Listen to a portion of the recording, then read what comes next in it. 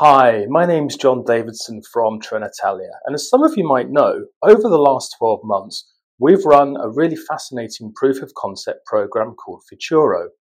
Futuro took a small number of the people who we think are potential future leaders that work in our companies, and we took them away from the day job, gave them problem-solving frameworks, issues to think through, and left the rest of it down to that group of people to problem solve and agree amongst themselves, taking responsibility as a group and having to balance the different priorities of different elements of the rail sector. We also tried to ensure it was a really safe place where you could make mistakes and get the hang of these new ideas before you really need them. We went over to Italy to see our partners Cesaro, and Cesaro are one of the world's leading industrial design houses. They work with clients from all across industry to make things that people want to use. And we talked to them about some of the philosophy that they have that maybe UK Rail would benefit from.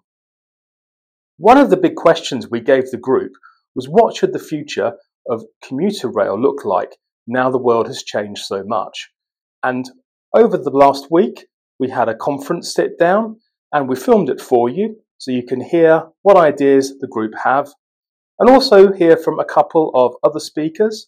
Callum Swanston, who's a future leader that works elsewhere in the industry, tells us a lot about the data sources that are available. You'll also hear a little bit from me about the wider trends in society and some of the underlying behavioural science behind them. So, new direction from the Futuro team, some of the trends and underlying science from me, and the ways to quantify it and understand what's going on from Callum. Hopefully it'll make for an interesting watch. Now, before we go any further, I want to introduce the idea of culture shock, because that's what the industry has gone through over the last few years. Now, this is really easy, but please play along with me for just a minute or so. I want you to close your eyes and think about going home from the office and having to pick up a pint of milk. So I bet you know exactly which supermarket you'd go to. I bet you know what milk you would buy and where it would be in the supermarket. You wouldn't have to think about the route, and then I think you would know exactly where to go to the checkout, and you'd know whether you'd be going to a self-service checkout or to a member of staff. You wouldn't have to think a thing about it. In fact, it's almost sort of brain on neutral time that you can use to rest from all the other pressures of life. Now, you can open your eyes.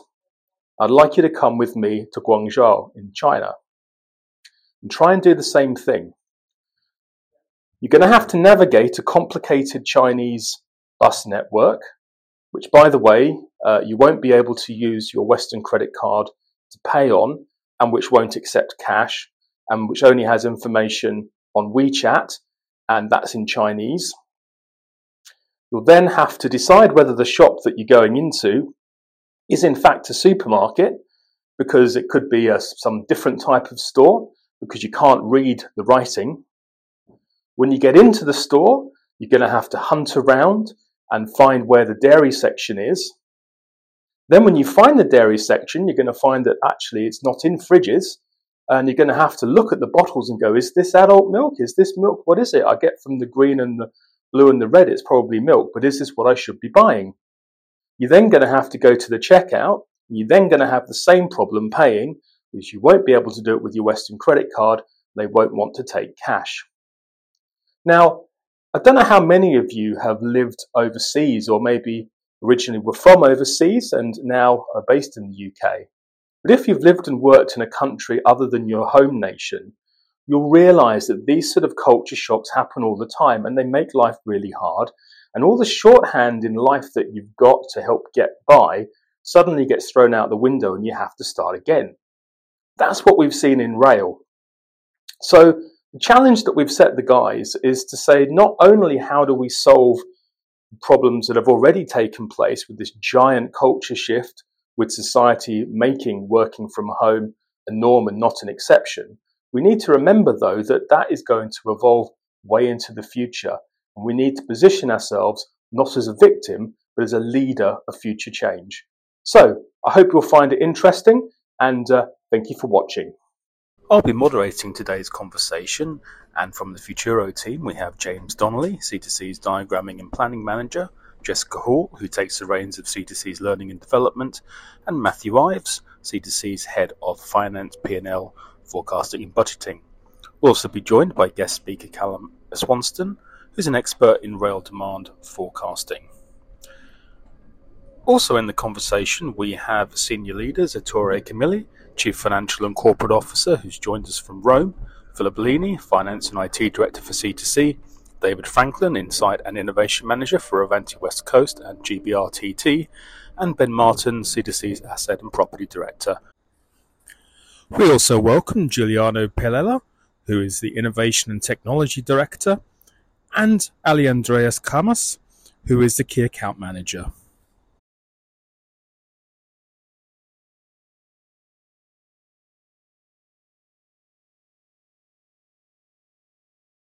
I hope you enjoy.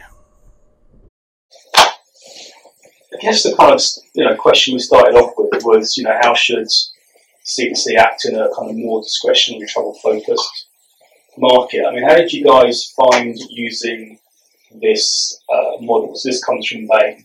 It's basically about how they recommend companies look at turning around things. Did you find it useful, a distraction, or? I think it was useful to have it from a different perspective. I think we're always looking at it from your own particular viewpoint. It makes you very much picture everything at that high level and then work your way down. I thought it was quite a useful way to do it. Really structured as well, to be able to think about, like we said, the must-win battles. What do we need to overcome, and then what initiatives do we need to put in place to get us there? And like we said, the enablers, what is going to support us to move that forward, and then the foundation is thinking about what we already have, the resources that we have to be able to achieve it. So it's a good way to look at it. Yeah. How did you find it, James? Yeah, I thought it was it made it easier to structure what we were kind of saying. I think it shows through the slides that we have point to point kind of thing in our presentation. James, for you, so I mean, in terms of the background to today, how would you describe the current situation? What was your analysis of where we're at right now? So obviously, what C2C is seeing is quite similar to what's being seen nationally, but we are very much heavy pre-COVID, heavy commuter railway, and some of the graphs that you can see up on there. So the one on top shows how we have seen a reduction, obviously, in the COVID period, but we aren't getting to those same level of total journeys post-COVID as well. And then similarly, the nationwide picture for season ticket travel has declined massively since COVID, and you can see it on the graph there. So the section highlighted in blue.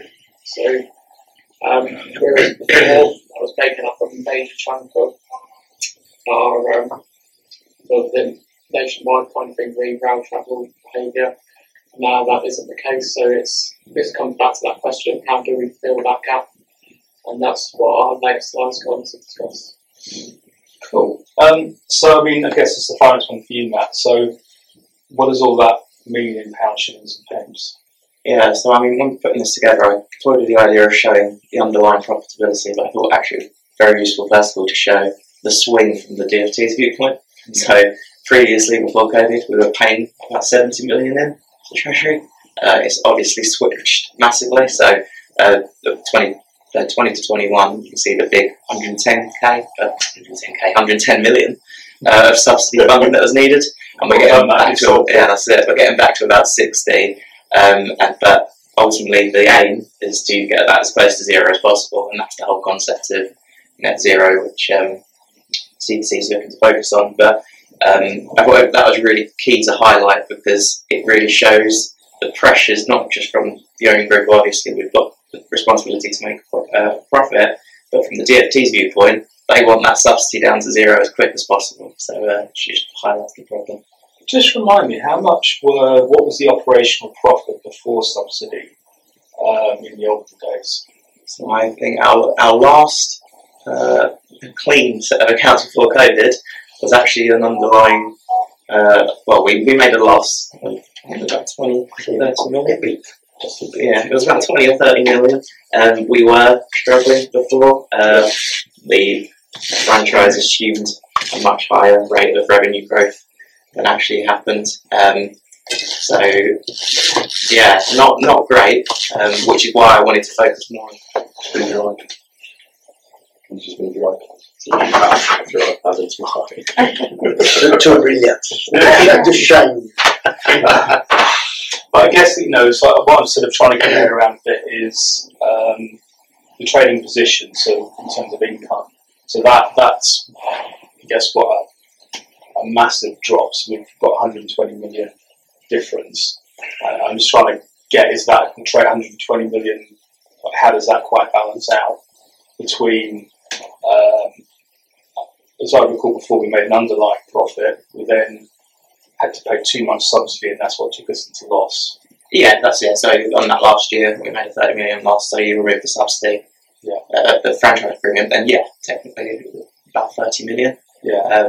But obviously, you need to pay to have the franchise in the first place. Yeah. Okay. Must win battles. Is that one for you, Jess? Yes. So, what do we need to achieve in order to be sustainable? We need to tie in with the net zero strategy. We also need to start thinking about how we generate revenue, but also being cost effective. But it's really important to think about the mentality shift. We want to build revenue. We're not cost cutting anymore, but we still need to be cost efficient and make sure we're doing what we should be with our money, whilst also retaining the contract that we have. So there's quite a few challenges in that, generating revenue, being cost efficient, but also not sticking in that we must cut costs, because if we're going to build anything and we're going to make profit, we need to be not focusing on cost cutting. It needs to be how are we going to generate revenue. So we're trying to think about what we need to do to be able to do that in a nutshell. So I guess, so over the next 2 or 3 years, I kind of put this out to all three of you, but what the kind of things we need to actually do practically over the next couple of years? Because it feels to me this is not something that's going to be fixed all of a sudden, but this is a sort of 10-year timescales that we're thinking of. Yeah, so I don't propose we focus too much on this slide in detail at the moment, because actually a lot of this comes up again later on in the pack. But at a high level, it's kind of what Jess just said. It's about taking the funding that we do have and making sure we're investing as smartly as possible, and then also trying to focus on those more long-term scenarios. So you can see here, just looking at a few of them, it's how do we attract new customers, take that share from GA, got the new housing developments. We'll touch on it again a bit later on, but how do you get people to actually forego their cars and actually hop on the train? So it's things like that, but so. Cool.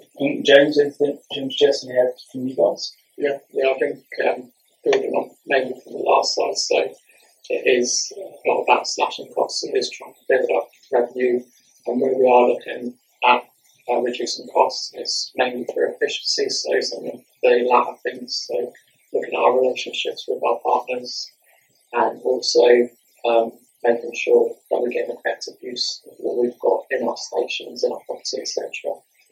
Using that appropriately. Anything in particular from the people side of things?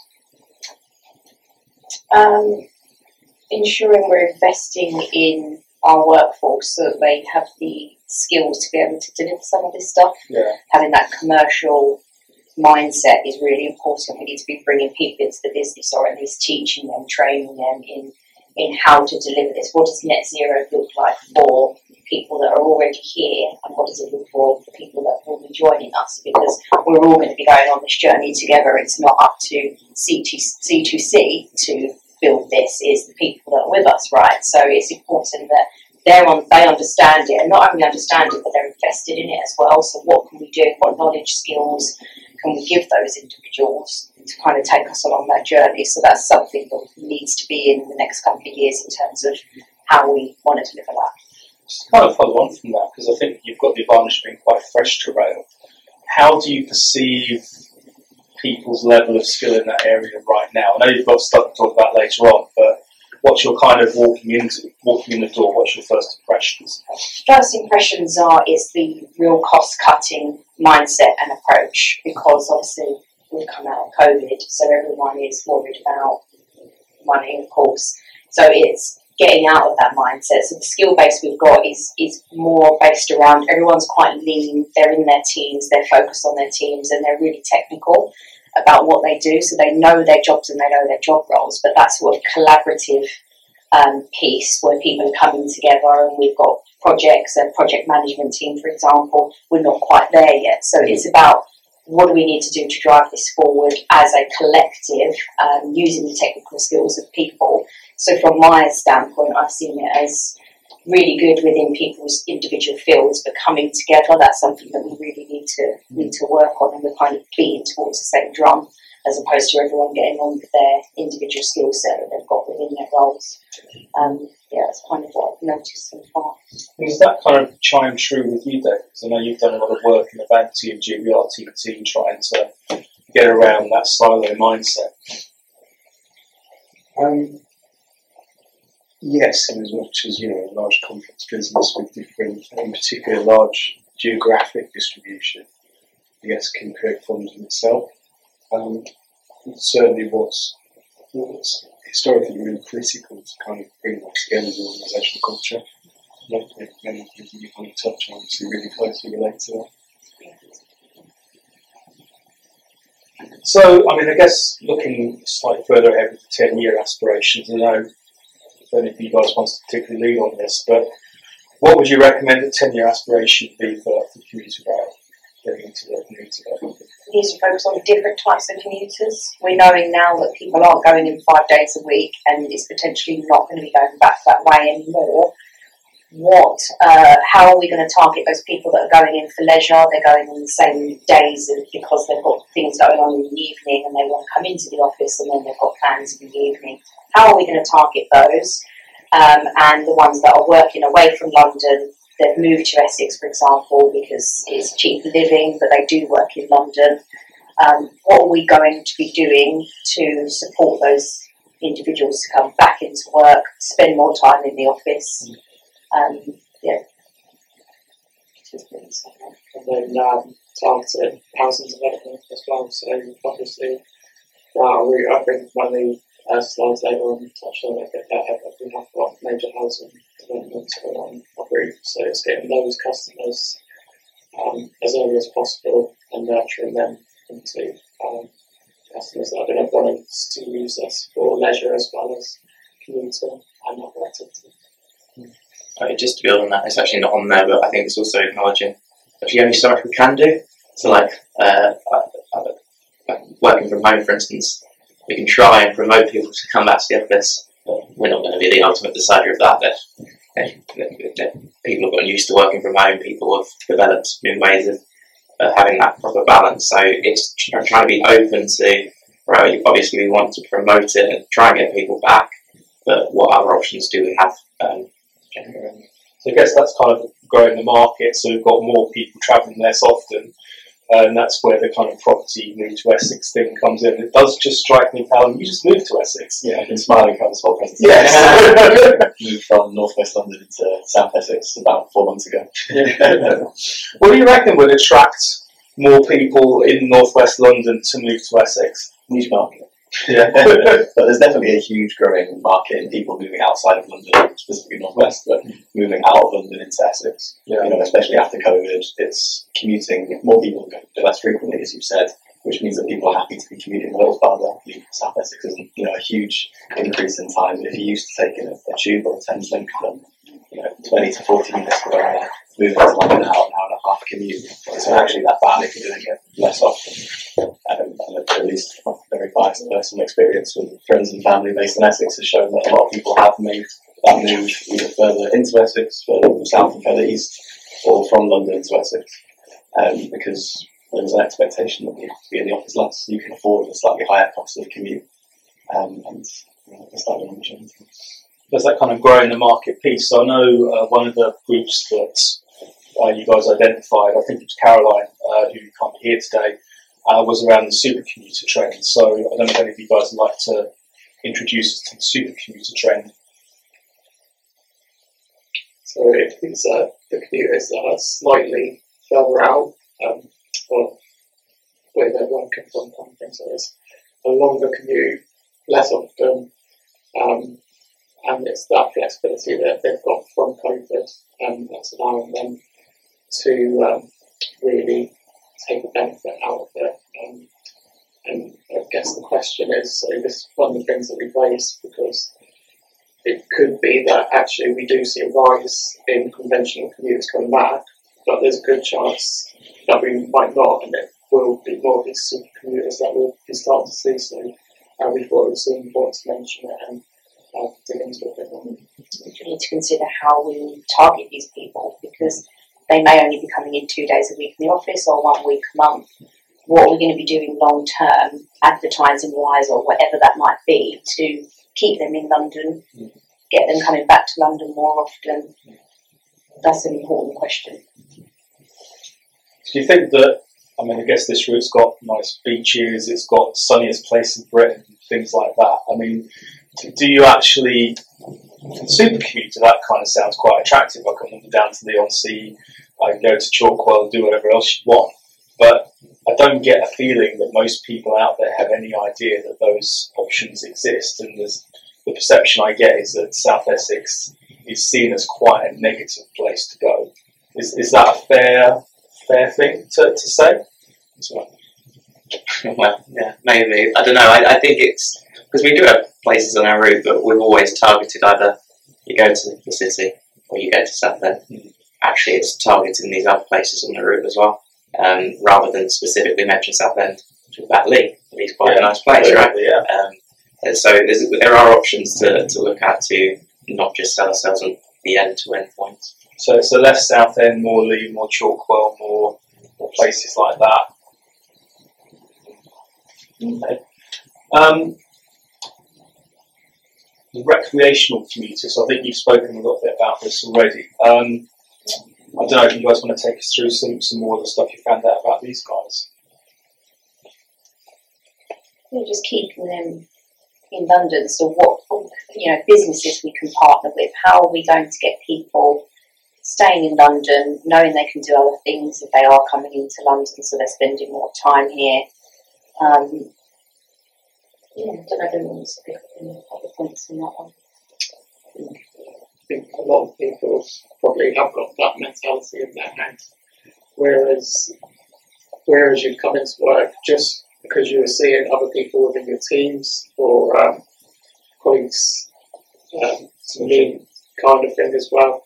Now what we're seeing is that actually there's a good chance that you won't have those colleagues in, you won't be having those team discussions, so that's why the rec commuter is even more important, I think. So having those recreation activities, that is a real driver now for people coming into the office kind of thing, to go out of work, go out of the office kind of thing at the end of the day. And like Jess was saying, I think the main thing that we can do is really promoting partners and stuff, and that kind of after work drinks atmosphere, and then saying, yeah, you can get the train home now, not going to have to worry about getting breathalyzed or not going to have to worry about driving yourself kind of thing. It's a relaxing journey again back to a nice place on the coast or a new housing development kind of thing on our route, and that's what we should be selling. So I guess what we're saying is that you can less frequent travel, grow the market. People that were travelling every day, recreational commuters, tempt them in with, fun things after work, and then identify people who could be super commuters and try and draw them out of London with the nice things on the route that don't necessarily get spoken about too much. And it was interesting, James, because I know you were talking about housing trends there. So what is the kind of picture that we've got on the route for housing trends?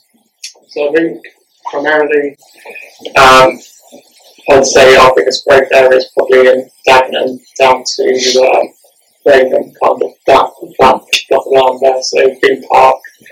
And we've also got the old Ford factory, so they're massive sites that are going to attract a lot more commuters there, just new demand. And we've also got other developments, so Basildon, There's a lot of talk around there, so some developments outside Basden, but also potentially building on the city centre as well. And this is one of the things that we discussed, I think, when we were alone kind of thing, just the 6 of us, was that this station kind of thing, so the closer that you can put high density housing nearer to stations, the more demand that you can attract then onto our services. Obviously, we don't have a lot of control of that, but having those conversations where we've got those relationships with councils and stuff, and we can really sell kind of thing the benefits of our group, and that will hopefully these developers to build their bigger houses nearer to our stations. Yeah, I think one of the conversations we had was actually how do you start to partner with these developers? Mm-hmm. So you actually get in there early, and actually you then, I don't know, when they get their new flat pack and it says welcome to their home, it's like, well, go and travel with C2C, there's a smart card, it's already loaded up with £10 and now you can start to use it. It's those sort of ideas that help just to drive people to use the train a bit more. I mean, Ben, I'm going to unfairly jump on you for a second, but you're kind of, I guess, in this room that the person's got the most experience of property and real estate and developing. How would you, off the top of your head, go about trying to support these guys? So, you know, if we wanted Southend on Sea, Thurrock and Basildon to open up more land to build near stations, if you wanted to encourage property companies to build here and not elsewhere, wanted to kind of change the perception of the area, what do you think would be good avenues to explore? I think the principal one for me is they're all looking for, well, what's the value add? Why do I want to go and speak to C2C over a bus company, over GA, anybody effectively? So I think we need to very quickly think about what the proposition is that we're going to take to prospective developers and say, if you partner with us, we will increase the value of that particular unit by 5%, 10%, whatever it is, because if you think about the price of a house, and you can demonstrate that you can increase the price of that house because of the proximity, the quality of the train service into London or also out of London, then there's different things that they can do. And I think some of it's factored in, but there's probably more we can do to make people aware of that. I think the other thing is when you're looking at where you're going to live, you're looking at what experiences are around that area. So I don't think as a business we've ever gone out and looked at all the local businesses within our catchment area and say, well, who provides experiences? What are the different types of experiences? How do we unlock and market with them and to them about how we can better move people to those attractions? Now, we've always focused on the big one down at Southend, but there's lots of other small, quite niche, probably quite exciting, particularly when you start looking at those super commuters who are looking for experience-based activities. We're probably missing a big trick there. It might take a little bit more legwork, but actually once you've unlocked it, I think you'll get a lot of repeat business and also the ability to attract new people into the area. So again, your yield per ticket will go up as a result of that. So I think there's two things. One is around what is our value proposition to them in terms of developers, but secondly, again, the wider community which we serve, how do we start to tap into that? Because again, there is more than Venture Island on the street. Yeah. Cool. Okay. I guess it goes back to what the railway originally was, which was a way of linking London and having a nice house by the sea. Overall vision.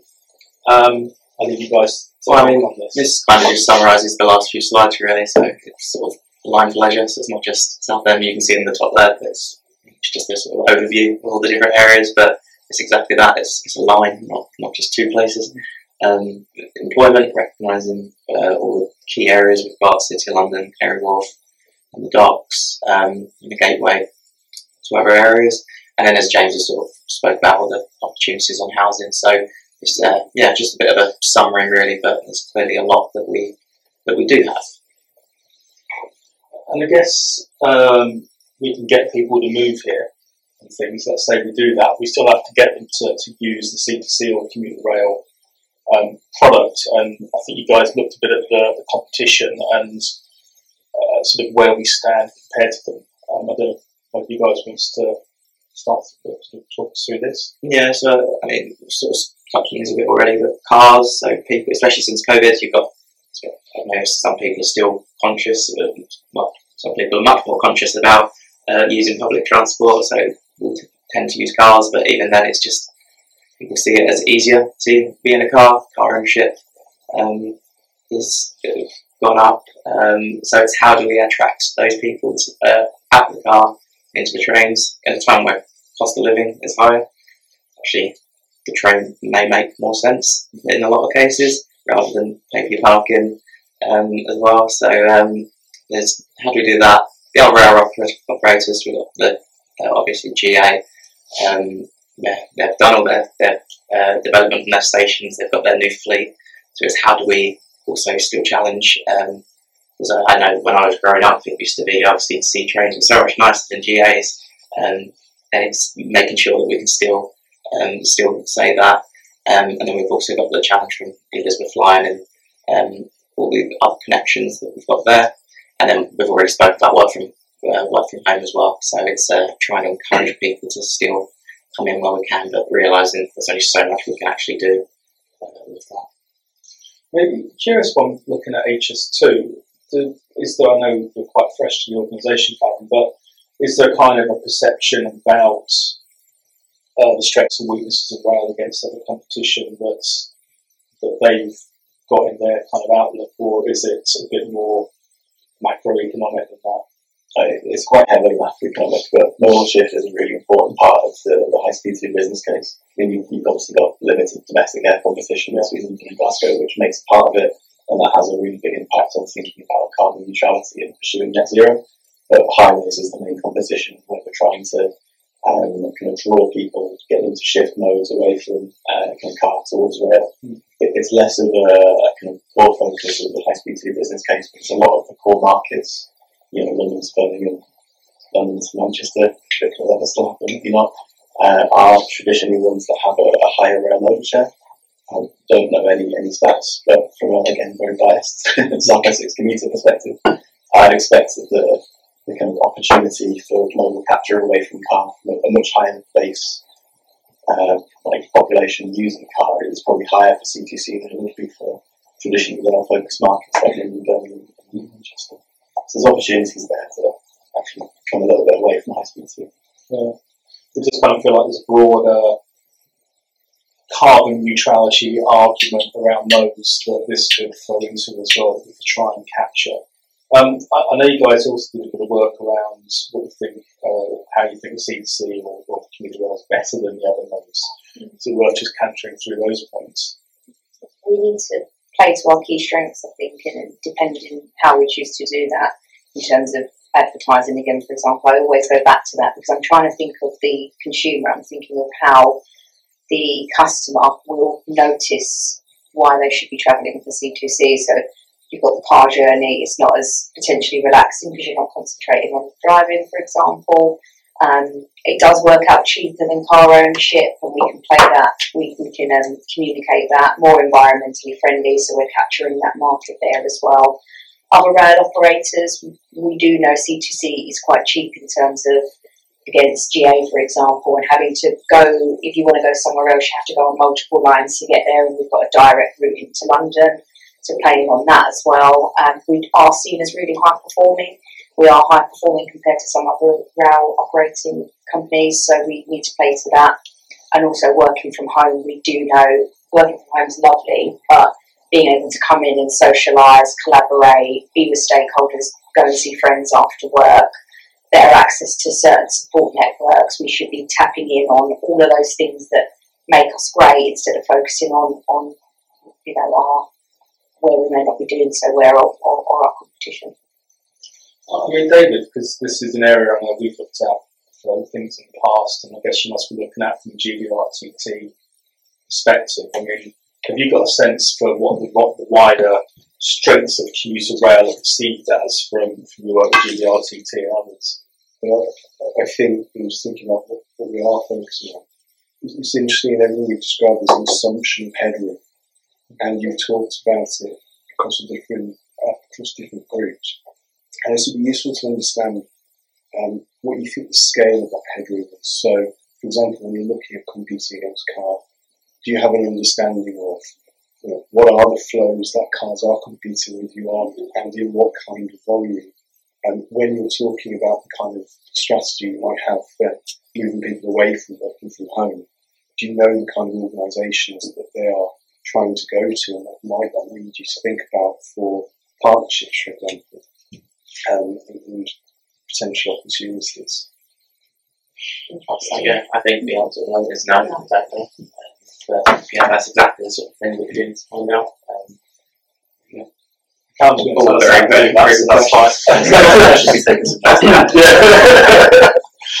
Tune in later and Callum will tell us.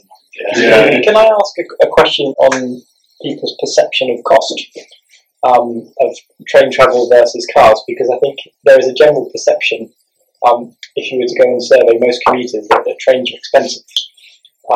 Similarly, that operating a railway is high risk.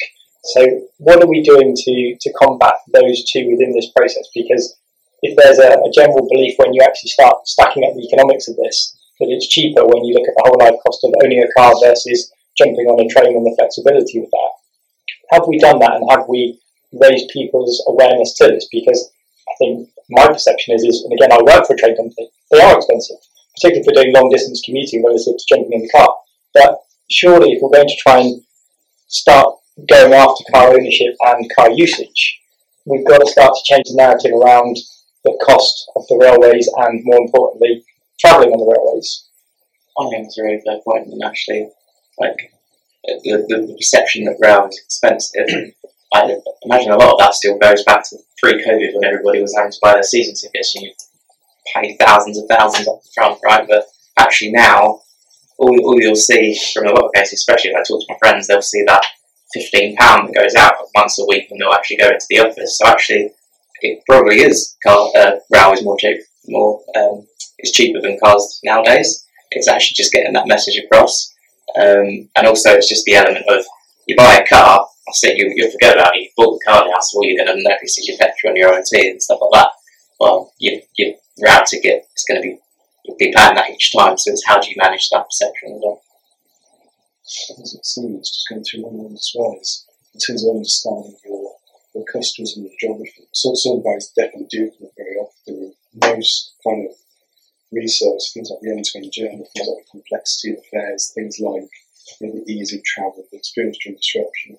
Are you clear what the kind of main barriers are to consideration of adoption of rail, either by people who haven't been on rail before but maybe by some people who've never tried rail? You must have access to that data. It must be here, but we've just not explored it. And I think it's probably been made even simpler with the onset of the new payment mechanisms that we've got coming through at the moment, because again, you're no longer in doubt of how I got the cheapest price because there is only one price. So actually there's a lot of good positive things that I think, again, particularly for this route, that we could and should go back on and ask some of the obvious questions to try and knock down some of those barriers. Yeah, because the best price thing is quite interesting, because C2C is quite good at that. The Pico will basically work out the cheapest price if you're on the web or the app. The staff are quite good at that as well. But we don't shout at it. We kind of do the John Lewis thing that John Lewis used to do. Don't tell anyone. It's like it's a secret, and it's very strange. In terms of must-wins and specific initiatives, if I can say it, you guys want to sort of capture through this slide. It's pretty comprehensive. So this is mainly what we've done as a group. Some ideas that we discussed, I think. This is very much high level overview, but some of the stuff we're talking about is, I think it's already just been discussed there, is really, we've got some great things on our route, we're doing some great stuff, but sometimes we're not really shouting about it. So the first item on our list is the marketing campaign, looking at revenue generating, so encouraging leisure travel, e.g. 2 for 1, so that's something that's already there, we've got, but it's something that if you went home and asked your family what the things you know about that, a lot of them are probably going to say no, and similarly, I know Kirsty, I think, mentioned it, so group travel as well on trains, so when I was younger, that was, for a little while, that was a really big thing, like, oh yeah, if we travel as a 4 or 3, we're going to get a discounted price. very much, if I went home and asked someone again about that now, they'd be like, no, I don't know about that. So it's really having those good things and then shouting about it. And I think that's something really important that we need to do. So business partnerships then, we've talked about in quite a bit of detail, but looking at what we can offer to companies and then what can they offer us in return. So we are lucky that we have got our service kind of thing, and we can offer some discounted tickets in some instances. So looking at what we can provide to them in that respect. Again, we mentioned about stronger relationships with local authorities and partnerships with local businesses. Our previous slides, new developments.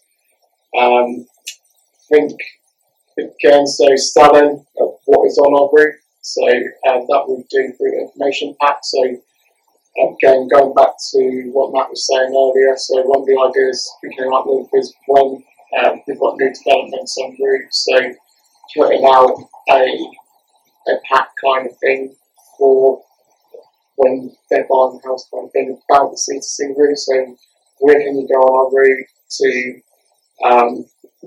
have a leisure experiences kind of thing? Where can you, the main employment areas, so where's good for business, etc. Where's the local amenities?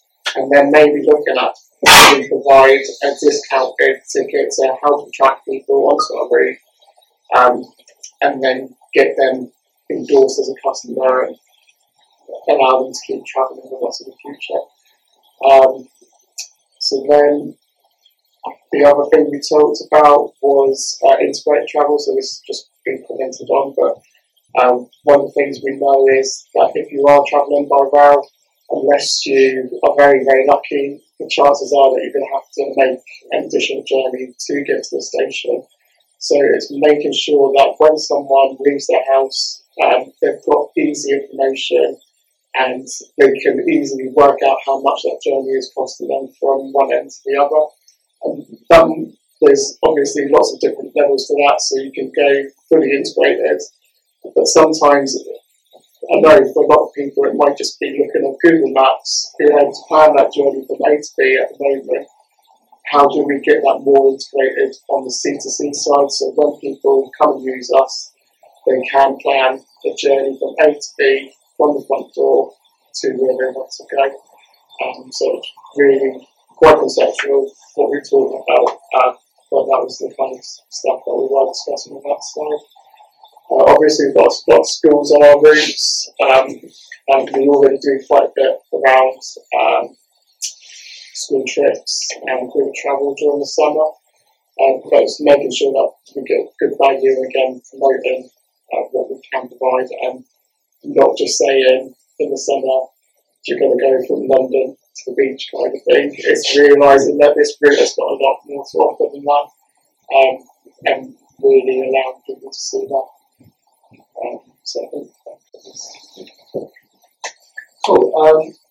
And I guess, what do we actually need to do all of those things as an industry? I think I'll throw that to three guys. So. Yeah, I mean, this slide is just trying to put a few high-level things down. There's obviously loads. You need a lot to get all this done, but I think the four real key ones that we thought were out the existing passenger market. How do we actually look to build that further? So especially the last few years since COVID, the government has very much been a case of looking at like efficiencies, limited investment in marketing, things like that. But actually, especially with the revenue mechanism now, it's actually how do we drive that revenue up? How do we get people to come back? And then similarly on the new passenger market as well, but as we mentioned, engaging with local developers, councils, things like that. And then non-passenger revenue streams. So what we mentioned about targeting developers, we can maybe do something there. Can we turn some of our old station assets into future revenue streams? Can we, I don't know, we've got a train simulator, can we lease the simulator out for a day for some people who really want to learn how to drive a train? It's looking for things outside the box there. And then just to highlight the genuine efficiencies, we're already quite a lean business financially. So there's not that many that we can make. There may still be some, but it's about targeting the right efficiencies. But more, it's not just cost cutting. It's actually, can we do that cheaper, but using a new set of technology that will actually give us more power going forward. Cool. I guess for you, Jess, what do we actually need in terms of people and skills to deliver those sorts of things, and how close is it to what we have now? Yeah, so I've kind of touched on this already. Really important for everyone across the business to be commercially minded. We see it as sitting with the commercial team when actually every department has a responsibility to have a commercial mindset.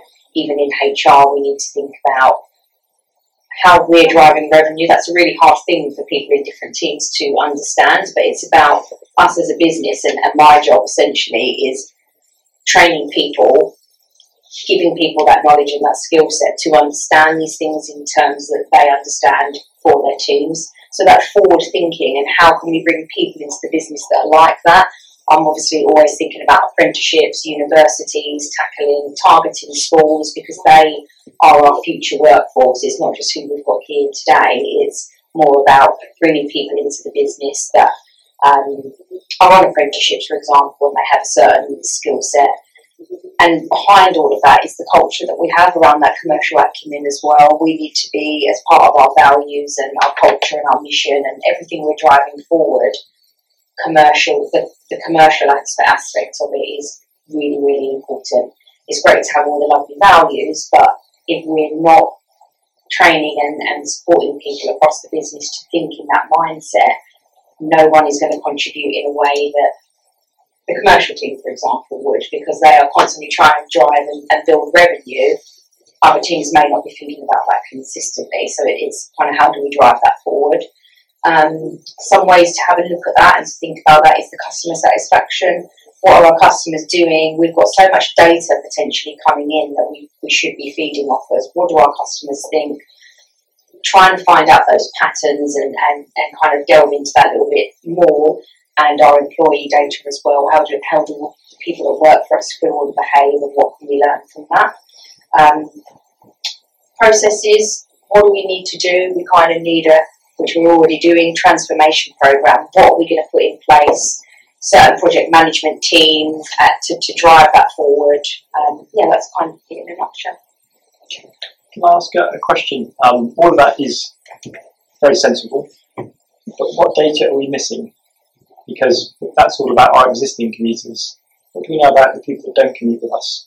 How are we going to get them to convert to the railway from the car? What new data do we need to get? Good question. Well, stick around to the final presentation. You might find out. Yes. But cool. I think I've got 1 hour on time. I know some guys have got to run fairly soon, but I think what I'm hearing from that is that yes, we have lost a great chunk of the market. We can do things with a recreational commute, with almost, I guess, advertising going to work as a leisure activity in a weird way. But there's trends out there with the super commuter that lend themselves to places like South Essex, and to do that we need to have a good consciousness about what value that we bring to it, and why South Essex and people's lifestyles were they to go there, and then we need to go out with those sort of connections to help promote increasing the housing stock on the routes. And to do all of that, there's quite a lot of work that needs to be done in terms of people and skills. Is that fair or something? Cool. Okay, well look, there was supposed to be 6 of you. That's the first session over. There's 2 more sessions. There's supposed to be 6 people presenting that, so I think the guys have done a fantastic job covering for their 3 MIA colleagues. So I just want to say thanks and give a quick round of applause to